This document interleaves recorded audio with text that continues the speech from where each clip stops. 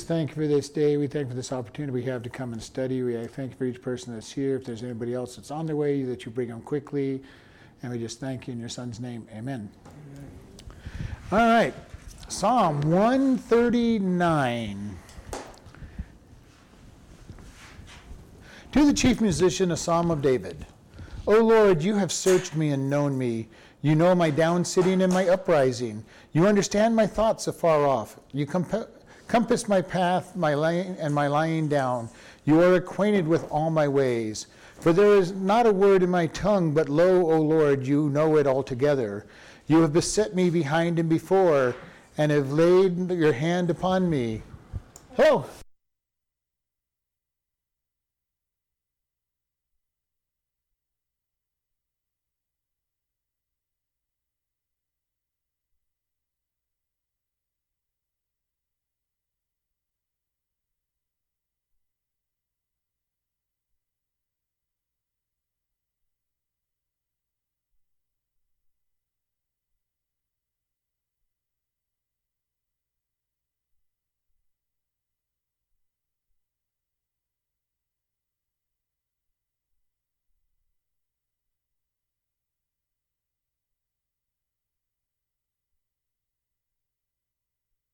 Psalm 139, to the chief musician, a psalm of David. O Lord, you have searched me and known me. You know my down sitting and my uprising. You understand my thoughts afar off. You compassed my path and my lying down. You are acquainted with all my ways. There is not a word in my tongue, but lo, O Lord, you know it altogether.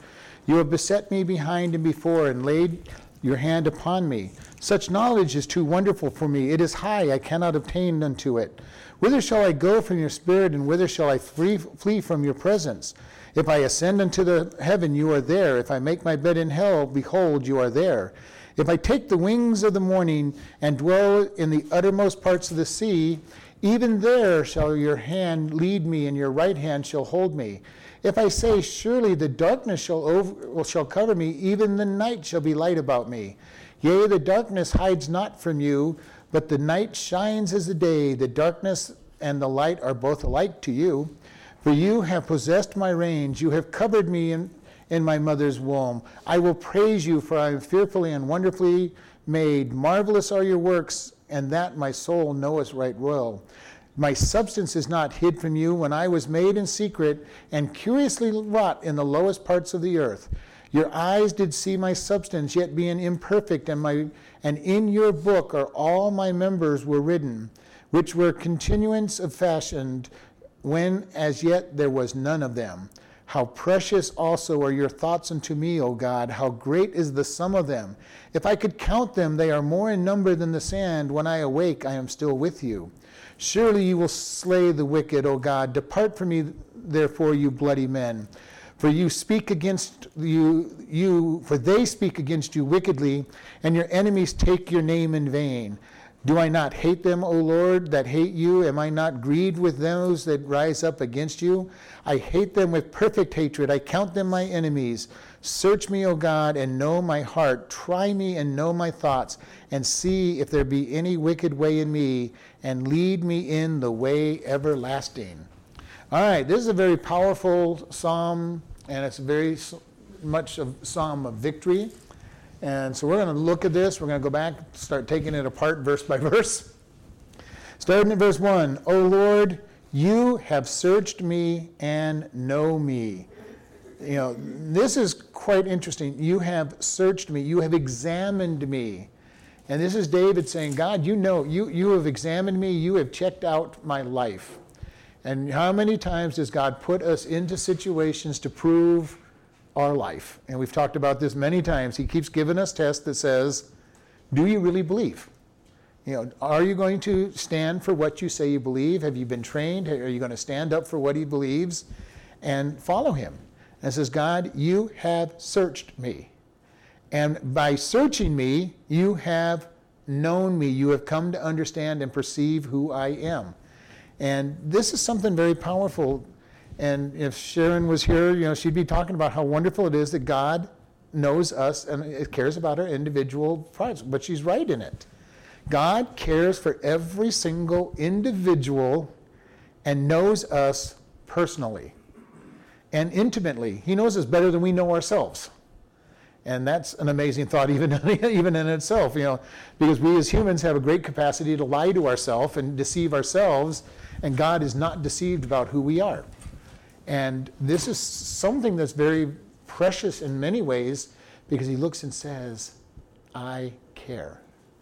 I care even though I know who you really are. And he knows the depths of our depravity. He knows the depths of what we're capable of, both good and bad, because he has searched us, examined us, and knows us. And it says, you know my downsitting and my uprising. You understand my thoughts afar off.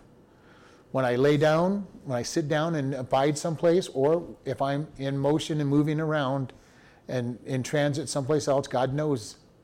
And he says he knows my thoughts from afar. All right? And that means wherever he's at, he knows our thoughts, because he's never far. But even here, though, David's saying, even though you seem far away, you know my thoughts. And oftentimes we think of God as being far away. God, you're so far away, how can you know anything? And David's reiterating here, even if you think he's far away, he knows. He knows everything about us. And this is a precious, can be scary, I guess, if you're living the wrong lifestyle, but he still loves us. He still loves us. He is not repelled by our lifestyle, because he already knows what it is.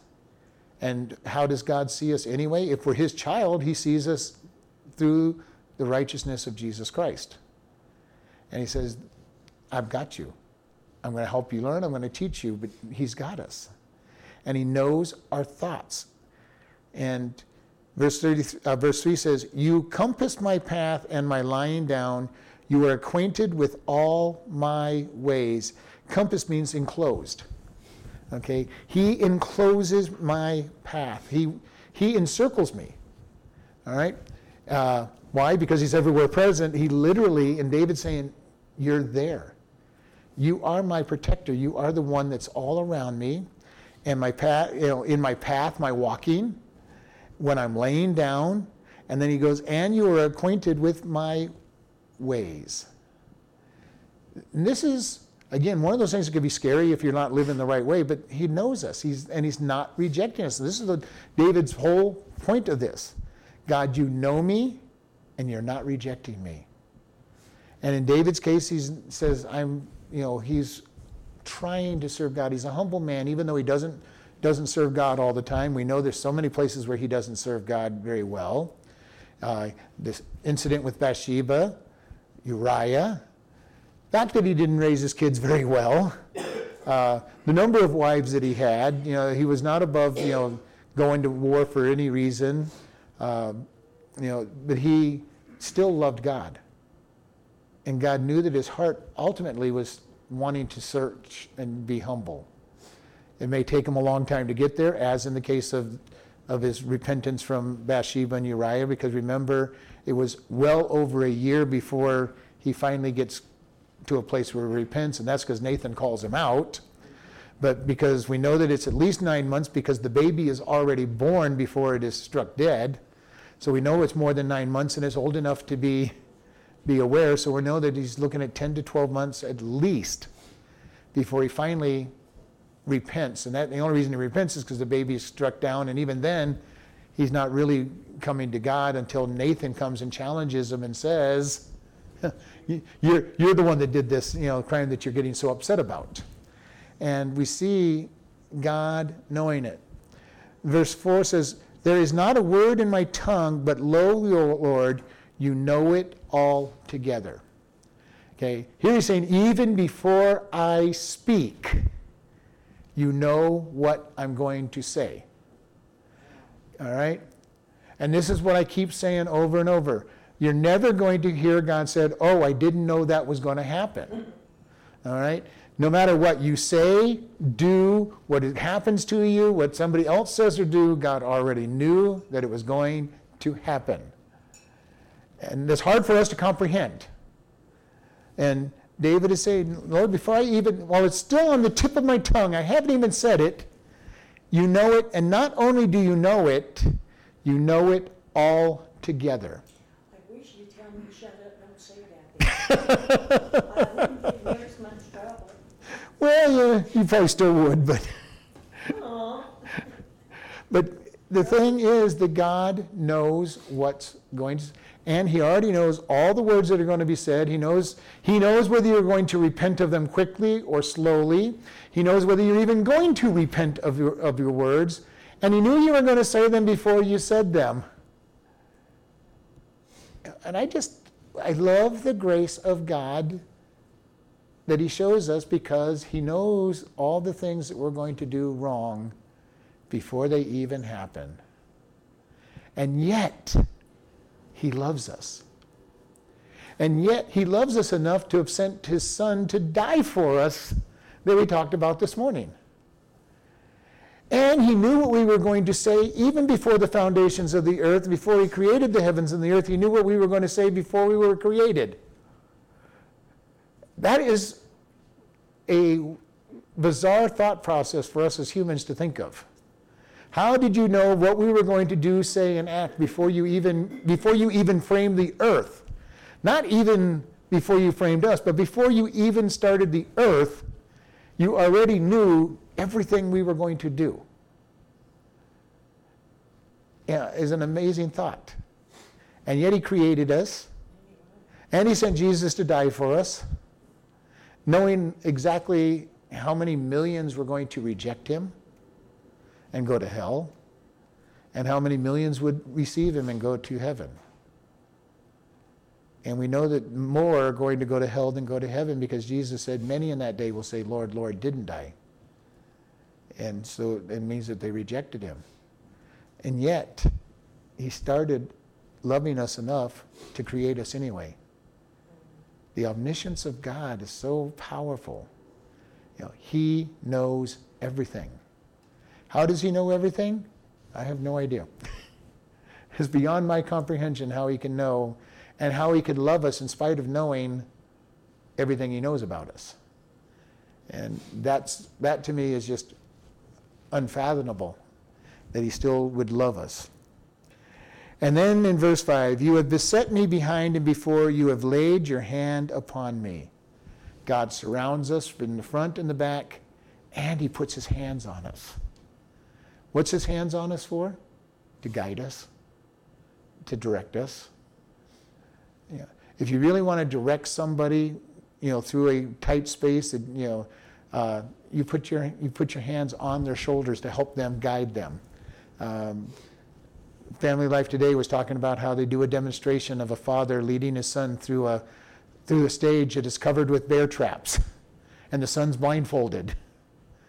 And they start out saying, okay, do you want to go over here and talk him through it, or do you want to stand behind him and guide him through it?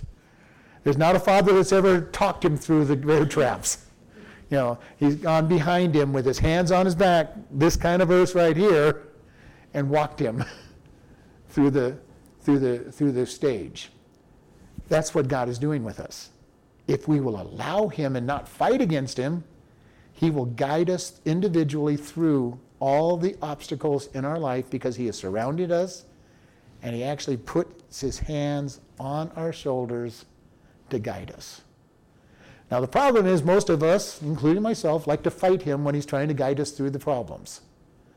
And we'll go, well, God, that just doesn't make sense. Why are you asking me to do this? And God says, I know what I'm doing. And we may not be that vocal with him, but isn't that what we're saying when we don't listen to him and don't allow him to guide us? Is, God, you don't know what you're doing. I want to do it my way. I did it my way, which gets you into lots of trouble. Over and over again, we want to do it our way. And really bad when we've been studying the scripture and we know what the right answer is, and we still do it our way. And doing things our way always leads to consequences that we don't want to deal with. And the sad thing is, we usually, before that, we think that we want to, we count the consequences that we think are coming our way and say, well, I can handle these consequences. They're not really that big. And there's always consequences that we don't anticipate, that are bigger than what we were willing to pay the cost of. And we're going to face them. Then verse 6, and I love this, such knowledge is too wonderful for me. It is high. I cannot obtain unto it. He's going, God, you're always with me. You know everything, and I just can't understand this. It is too marvelous. It is just too high for me to understand. And this goes back to what I keep saying. Why did God create man knowing that we were going to sin, knowing that we were going to fall, knowing that Jesus was going to have to sacrifice himself, and yet he did it? It is too high for us to understand. What God did it for, I have no idea. You know, people will say, well, God wanted to be worshiped. Well, God is perfectly complete within himself and doesn't need anything. So there was no need to create man so we would worship him. He had millions or so of angels to do that for him. He really didn't need man. And even before angels were created, he didn't need them because you had the Father, Son, and the Holy Spirit in perfect unity. So why did he create all these beings? I don't know. Maybe he'll tell us in heaven. I don't know. But it's kind of interesting why, I think about 3 and 4 year old kids. They're always asking why, and sometimes I think that's all I am with God, is a 3 or 4 year old kid, wanting to know why. Why, God? Why did you do that? God, why did... And by God's standards, we probably are 3 and 4 year old kids because we are so insignificant compared to him and his knowledge and his understandings. And he says, God, I cannot even understand all this. I cannot obtain this knowledge. And as he's throwing this out, God, you're there. You're listening. You know my thoughts. You know my words before I even speak, and I just can't understand this. And we've talked about this, God's omniscience. He walks back and forth in time as if time doesn't exist to him. He just walks back and forth. And his omniscience, his omnipresence, is that he is everywhere at the same time and every time at the same time. And that is mind-blowing. And whatever's beyond time, he's there too at the same time. Whatever's at the 4th, 5th, 6th dimension, he's in all those places at the same moment. Things we can't even comprehend, he's already there. We look at this and say, God, how? Why would you do such a thing? Why would you love us so much that you would know us and still love us? God says, I know you completely and still I love you. Why does he love? His love is objective. He's chosen to love us. Objective love. He chooses to love us. And I've said it over and over. We don't want it to be any other way. Humans usually have subjective love. I love you because I get something back from you. Whether it's a feeling, or you treat me well, or you're kind to me. I love you because you make me feel good in some way, shape, or form. And the day you don't make me feel good, my subjective love says, I don't love you anymore. God's love is objective. He chooses to love us. He says, I love you. And why does he love us? Because he chose to. And the good news is, because he's the same yesterday and today and forever, he will not choose to unlove us, because he chooses to love us. And the only way he could not love us would be to change his mind, and he's not going to change his mind. It's going to break God's heart when people choose to go to hell. When they have rejected him with all of his love and his care for them, and they have chosen to go to hell because of not receiving him, he's still going to love them, and it's going to break his heart. Just as it breaks any parent's heart when their children goes crazy off the deep end, and you're going, that's not the son or daughter I raised. What are they doing going this direction? You still love them, even though you're not supporting their lifestyle, you still love them. And God's going to say, I can't support your lifestyle, but I love you. I love you deeply. I sent Jesus to die for you, and you rejected him. And because you rejected him, you're going to get what you've asked for. All of this is so wonderful and beyond our knowledge and understanding. I was thinking of deep, how hard to love us so much. How can we turn and reject him? We cannot possibly understand that love, or we would never. But even as Christians, we oftentimes reject that love and go off into sin. And I think it's right. Part of it is we don't understand his love. We don't understand what he's asking for us. But because we have a sin nature, we oftentimes will let that sin nature guide us down the wrong path.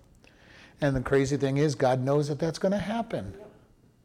And he's already got the plan in place to pick us up and to redeem us and turn us back when we repent. but he already knew that it was going to happen. Yeah, and this is the amazing thing that we face, is just the wonderful love of God in spite of all we do. Verse 7, whither shall I go from your spirit, and whither shall I flee from your presence? Now I'm kind of wondering about this, why David would be even asking this question, but I think he's putting it out for people who do want to try to flee from God. Because you think about Jonah. He tried to flee from God's call. Gets into a boat, and God kind of decides, okay, you're going where I'm telling you to go. And I don't know why Jonah ever said, throw me out of the boat and the storm will stop. It's just to be swallowed by a fish and taken back to Nineveh, where he was or back to the coast where he was supposed to be going in the first place. Would he rather have died in that stormy sea than to go to Nineveh? Yes. That is more hate than I can imagine, and yet God was sending you on a message. Nineveh was the enemy of Israel at that time. And they controlled Israel at that time. He wanted Nineveh to be destroyed, because if Nineveh was destroyed, Israel was free. He did not want Nineveh to be, and he hated them that much that he did not want to take the message. Because remember what he said at the very end of the book of Jonah, when God forgave them and gave them grace, he goes, I knew that you would do this. This is why I didn't want to come here. I knew that you would be gracious if they repented, and I basically saying, I knew that they would repent, otherwise you wouldn't have sent me. But that's why he sent him. Right. But how often do we do the same kind of things with God? Know what he's asking us to do and just say, no, God, I am not going to do that, and try to dig in our boots into the ground and get drugged by him anyway to do what he wants us to do oftentimes. And it would have been so much simpler, on our knees and our ankles and everything else, and how we were drugged there if we had just said, okay, I'm going. Yes, God, I'm going. But we've all been there. We've all been there where we rejected God and pushed against him. And, as God asked Paul, isn't it hard to kick against the pricks? You know what I want you to do, just go do it, because I'm going to keep poking you until you finally do it. And we've all been there where God has poked us into doing what it is we're supposed to be doing. And, kicking against it and trying not to do it. And, if you know anything about horses, they put the bits and the bridle on them. And if the horse does what the horse is supposed to do with just the slightest tug, it doesn't hurt the horse. But if you have to really pull on those reins, the bits dig into them and make them say, basically they would be saying, ow. Because they're being forced, and it hurts them when it gets pulled back on them too hard. So a well-trained horse learns to respond to either the pressure of the knees or just the slightest move of the reins, so that they're not being pulled. And yet God says, this is what I want to do for you. I want you to do what I'm asking you to do. I would rather just speak in your ear and have you go which way I want, but if we're going to really make you do this, we'll go with the training bits and really cause the pain until you learn. And he says, right here, where can I go, God? Where can I go? If I ascend into the heaven, you are there. If I make my bed in hell, behold, you are there.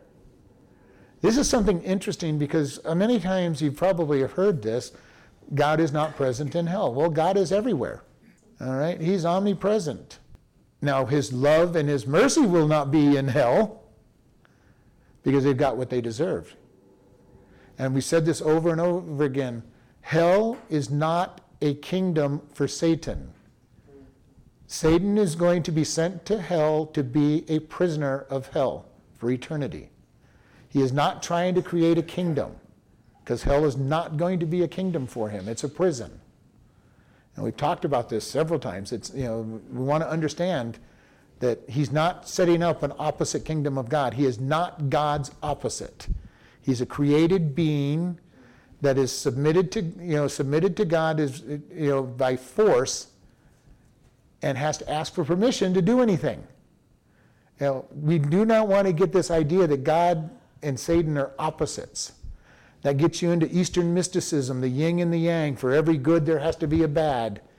And that's not true. I never really thought of this before. So when it says every knee will bow, then Satan's knee will bow. Yes.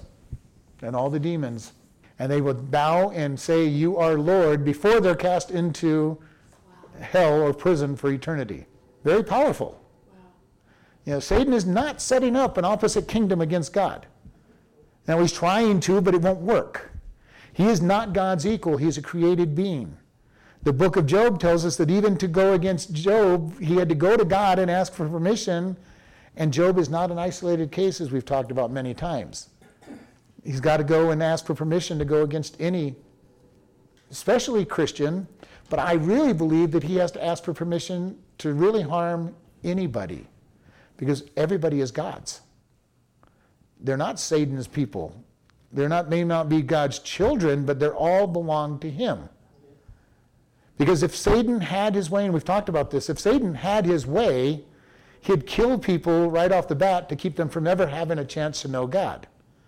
Even during the tribulation period, when he gets a pretty free hand, he's not going to be able to kill off the entire world's population, because the whole purpose of the tribulation is to try to get people to turn to God. Now, he'll get to kill lots of people. There will be a lot of people that will die. We've already talked about that. Some 66% of the people will die. 2 out of every 3 people in the Revelation will die. You'll have permission to do that if they'll die because of circumstances. Permission. Well, God holds all the circumstances in his hands, so permission granted for certain deaths. But if Satan had his will, he'd just kill 100% of the people, not 66% of the people. Will God control who will die and not die? Yes. Will he have his reasons for it? Yes. Will we understand them? No. We won't understand why he made his decisions. Well, we don't understand it now. Yeah, we don't understand it now. We're definitely not going to understand it then.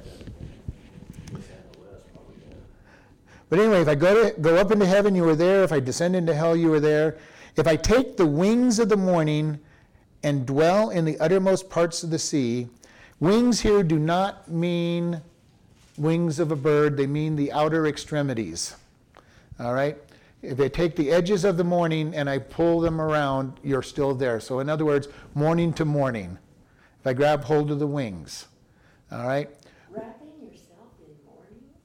Well, grabbing the wings, well, we can't do it obviously, but he's talking about from grabbing hold of the extremities. I can see it. And I've talked about this before. When it says that God wants to wrap us in his wings, in the Jewish mentality, they put their prayer shawl on, they grab the corners of their prayer shawl and wrap them around themselves. That's called wrapping their wings around themselves and entering into their closet. What verse was that? What's that? What wings? I'd have to look that one up. Oh. Oh, the one that we're reading. Oh, the one we're reading is 9, verse 9. What is yours saying? If I rise on the wings of the dawn, if I settle on the far side of the sea, Okay. even there your hand will guide me. How beautiful, Yeah, but not correct. but beautiful. Yeah, it's very poetically said. But here, wings is literally the extremities. Okay, if I grab hold of morning to morning, I grab hold of the edges of the morning, day to day, basically saying day to day. And if I dwell in the uttermost parts of the sea, which to him is basically hell. Being of Jewish descent, they hated the sea for the most part. Most of the Jews hated the sea. They did not trust the sea. When you see pictures of the sea, it's almost always bad. All right? But if I take the wings, and literally it means the borders of the morning. Or I think day to day would be a colloquial term that we would use. I go day to day, you are still there. If I dwell in the worst parts of the sea, even there your hand shall lead me, and your right hand shall hold me. This whole idea of guiding and being held. How wonderful is this for us to really understand that if we will let him, he wants to guide us. He wants to lead us. And the God of the universe, it's hard for us sometimes to even picture this. The God of the universe wants to have an individual, personalized relationship with us to lead us into all righteousness, to lead us into all wonderful things that he has for us. And you know, God wants to bless his children. As any father or mother wants to bless their children, God wants to bless his children. We usually limit him. We usually make it difficult for him. But he's then, you can almost picture God saying, would you just please let me guide you? Would you just please listen? Would you just please be obedient? I have so many more blessings for you.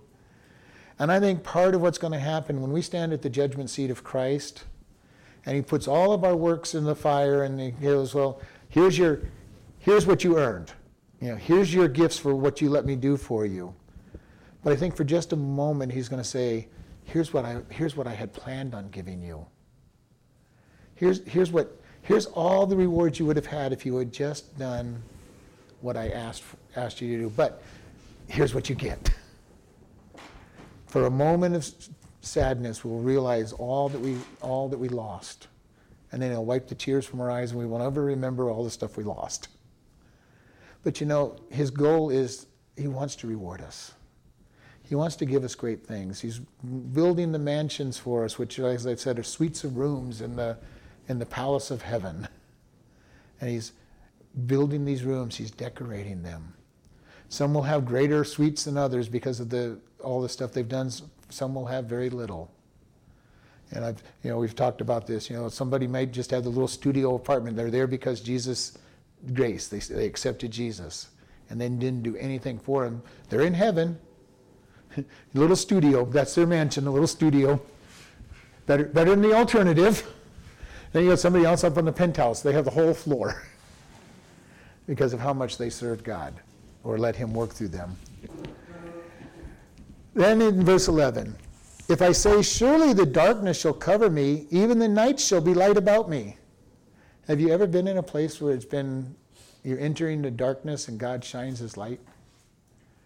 It's wonderful. It's basically saying, God, even if I'm trying to hide from you, your light penetrates all the darkness.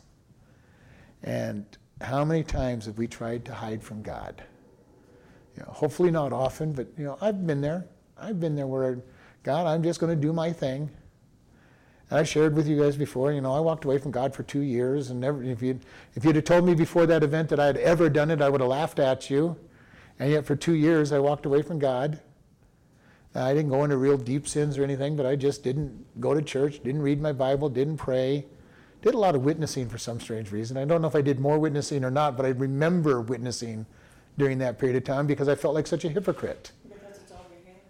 Well, I'm telling everybody, at that time I'm telling everybody they need God, they need to go to church, they need to be reading his Bible, at the same time thinking, okay, I haven't been to church in a year or two, I haven't read my Bible in a year or two, and I'm telling you, you need it.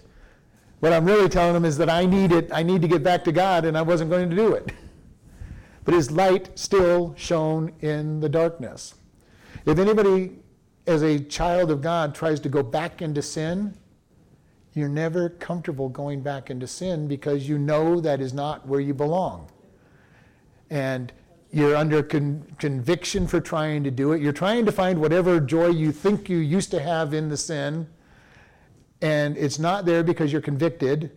So you're not even enjoying the sin that you're trying to enjoy, and because you're convicted and the light is shining all around you, and you hopefully get out of it quickly.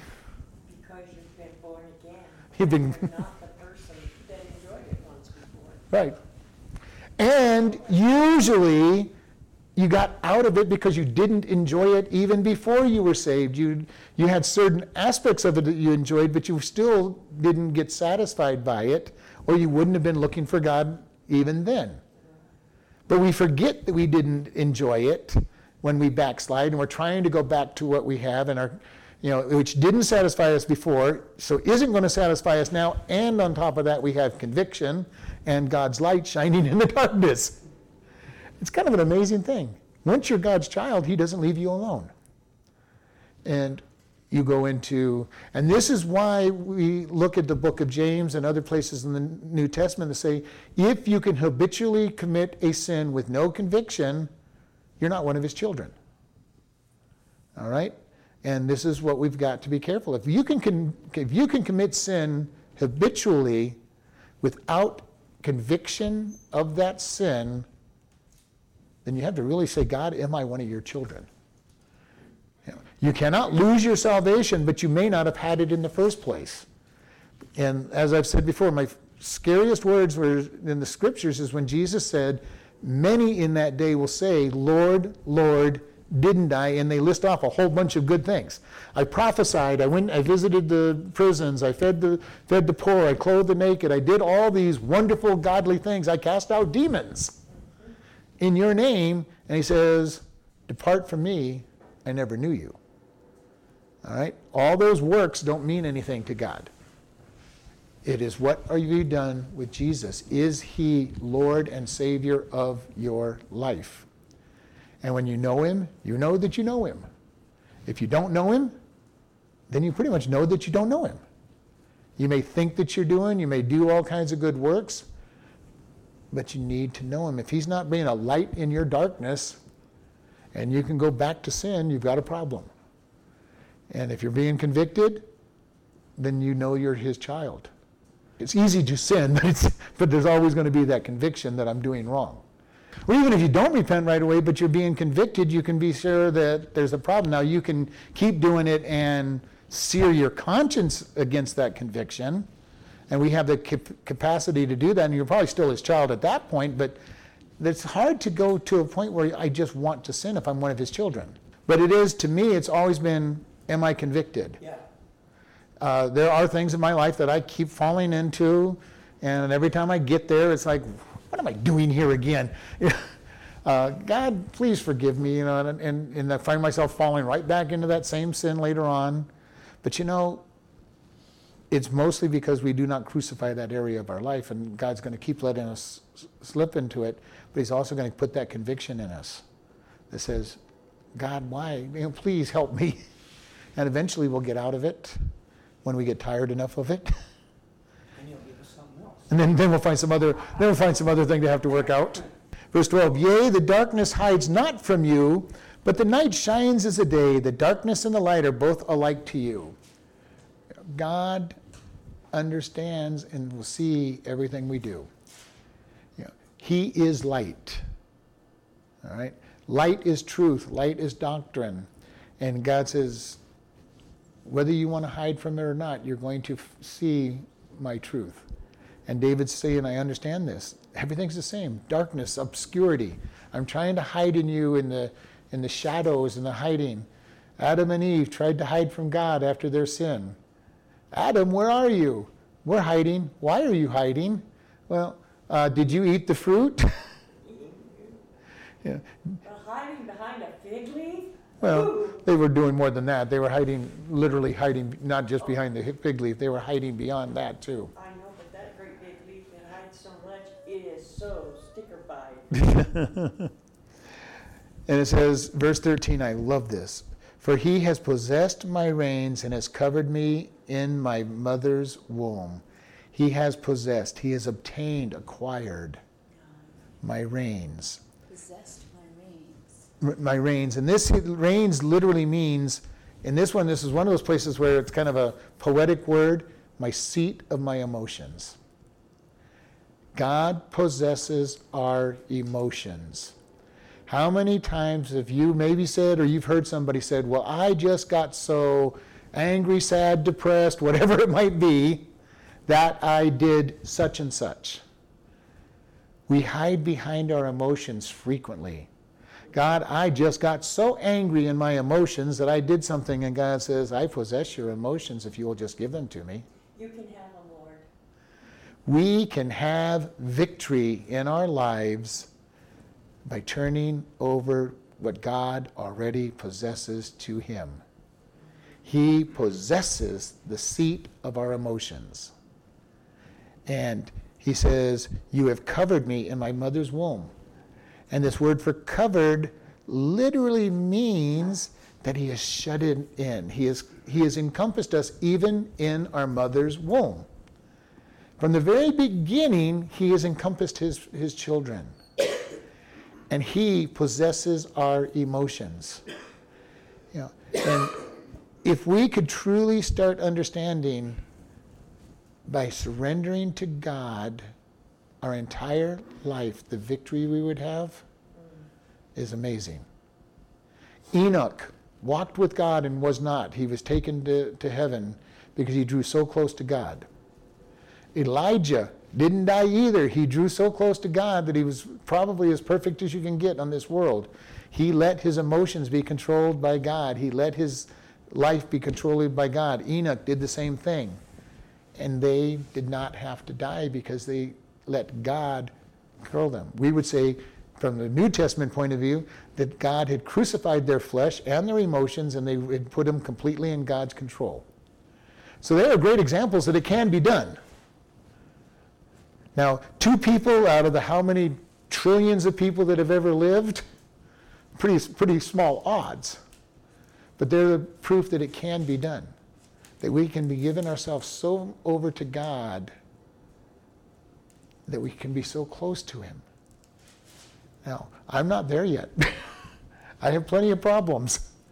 Most everybody else has plenty of problems.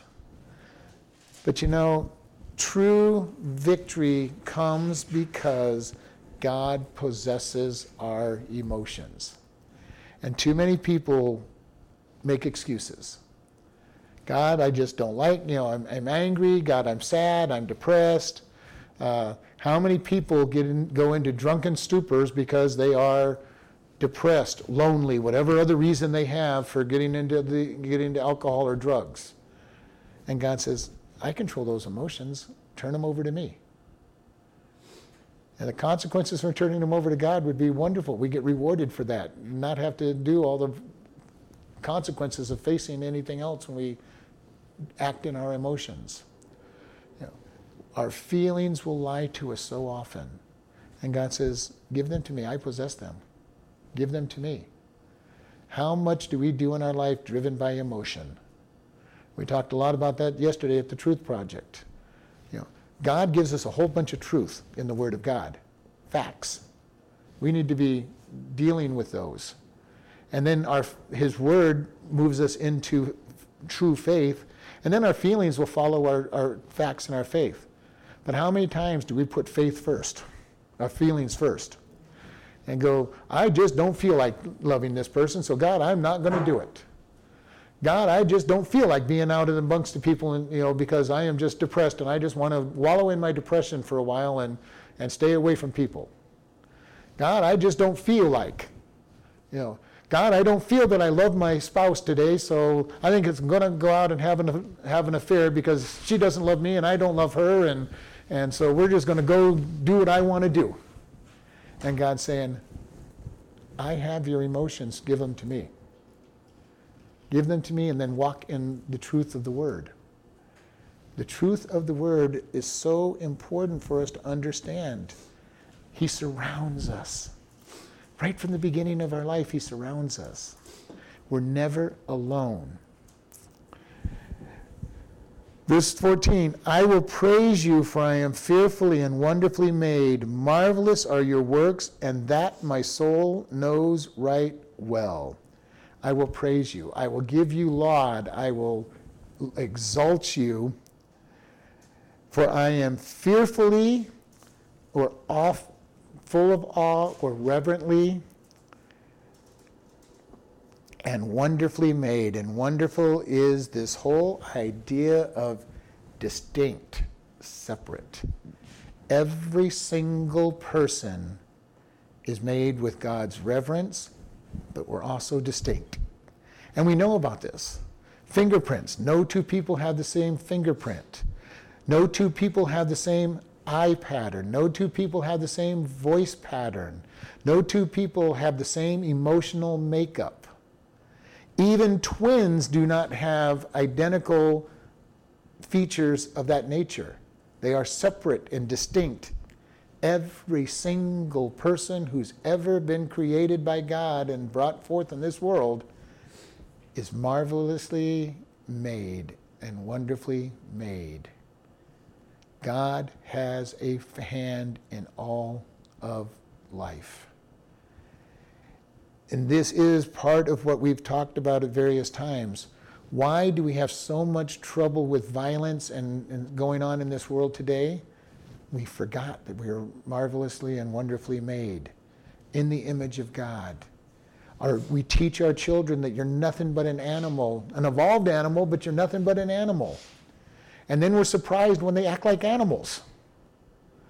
When people act like animals, killing one another and hurting one another. Well, why should we be surprised? We tell them that every day in school, that you're nothing but an animal. We go back to the Christian point of view. You are wonderfully made in the image of God, and everybody you're dealing with is wonderfully made in the image of God. Means that if you're going to respect God at all, you're going to treat others better than you would if you're not seeing them that way. So they teach the survival of the fittest more than... That's exactly what's being taught in school, survival of the fittest. If you're strong enough to survive, take out as many lives as you want because you're just an animal. And we're reaping what has been sown.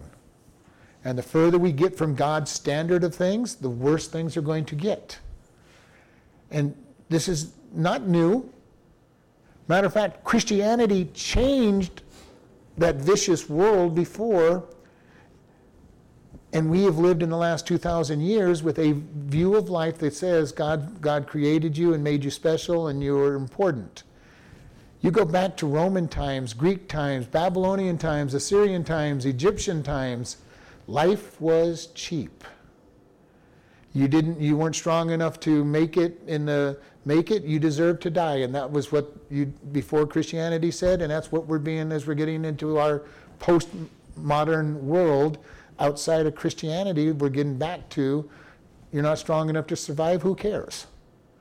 Now, there's still pockets of people resisting because we still have especially in Europe, and we still have a Christianized viewpoint. You go to India where they have the caste system, and Hinduism reigns with its whole idea of karma. Okay, and karma means that you get what you deserve. You do good, you get good. You do bad, you get bad. When Christians go into India and minister to the untouchables, it freaks them out because the untouchables are getting what they deserve from their previous life. And you're keeping them from paying for their bad life by helping them out of their pit. An untouchable is the bottom level. They're so bad they've been born into the caste of nothing but laborers. And the lowest level of laborers. And so Christians go in and they help these people. They give them, clothes and feed them. And as far as the Hindus are concerned, you're not helping them because you're taking away the punishment that they were supposed to pay for their previous life. And if they don't pay for that previous life, they can't come back again at a higher level. How awful is that way of thinking? All right? But that is the way they think. And it's so abhorrent to us as Christians in our viewpoint. These are people made in the image of God who deserve to be helped up. And they don't see it that way because they're not seeing it from God's point of view. And the lie that Satan has promoted amongst them is so bad and so devastating. And God right here says, you are fearfully and wonderfully made, you're individually made. And it says, marvelous are your works, or so wonderful, difficult to understand are your works. And that my soul knows right well. God is so much above us that when we really think about it, we go, God, I can't understand anything about what you do. And I've said this so many times, the more I get to know about God, the less I seem to know about him. Okay? When you begin to understand God's love, you realize that you just are barely beginning to understand his love. The more you understand his grace, the more you realize that you don't even understand grace. The more you think you know about anything to do with God, the more you realize, I don't know anything. I've just barely scratched the surface. Yeah. And this is the thing we're finding out even in our scientific world. We look out into space, and we used to think there were just a handful of stars that we could see. Now we use the Hubble telescope, and if you leave it focused on anything long enough, you find out it's nothing but stars. Nothing but stars. And they keep adding stars as it goes. So how many stars are there? We have no idea. We go into the microscopic level. And we used to think the atom was the smallest thing that we had. And now recently we've destroyed the atom and found that it's got different parts. Somebody will eventually destroy those parts and find out that there's parts inside of there, and there's going to be parts inside of it. How far infinitely down do we go? I don't know. Eventually we get to where God's holding everything together, but everything we do, we look deeper, we find out more. I think about even like weather. Weather's getting fairly good at predicting the weather. They're up to like 60 or 70% accuracy. But how many of us are old enough to remember when they were lucky to be right 25% of the time? It's not going to rain 2 days from now, and a thunderstorm comes along. Nowadays with all the technology they have, they're fairly accurate. They're still not right all the time. They still have to find out all the things that implement and affect the weather. But they're getting better because they're studying it more. They're finding out how God put things into play. We know more and more about God's creation than we've ever known before, and we still find out that we don't know anything. It doesn't matter what we look at. We don't know anything about what God's doing. And it says, my soul understands that. That my soul knows right well. Every time we look around for God, he shows we don't know a whole lot about him. And it's kind of an amazing thought. But the longer you walk with God, the more you realize this verse is true. The more you're walking with God, the more you see. The more sin you get out of your life, the more God shines a brighter light into your life and say, hey, there's a little more down there, and it's really ugly. And if you've been there, I hope you have. You kick out something out of your life. Okay, God, all right, God, I got that out of my life. This is my besetting sin, and you said it earlier. I got rid of my besetting sin. I've got my life all made in the shade, and God says, well, let's just shine this light down there a little deeper. Look at all that ugly stuff down there that we're going to work on next. And we're going to be doing that for the rest of our life, digging more and more sin out of our life until we finally die or get raptured, and he makes us who he says we are, and he glorifies us. But these verses are one of the sets that pro-lifers use all the time to show that it is that God knows us from the beginning. He has a plan for us from the beginning. So these verses are this in Jeremiah, I knew you before you were born. But these are very popular verses with the pro-life movement. But they're so much deeper than just the pro-life movement. So, all right, let's close in prayer. Lord, we just thank you for this day. We thank you for this opportunity to study your word and show. Lord, we thank you that you know us. And you know us so much better than we know ourselves. And yet you love us and you desire to guide us and help us. We ask you to guide and lead us in all that we do. Help us to learn to surrender to you quicker. In your son's name, amen.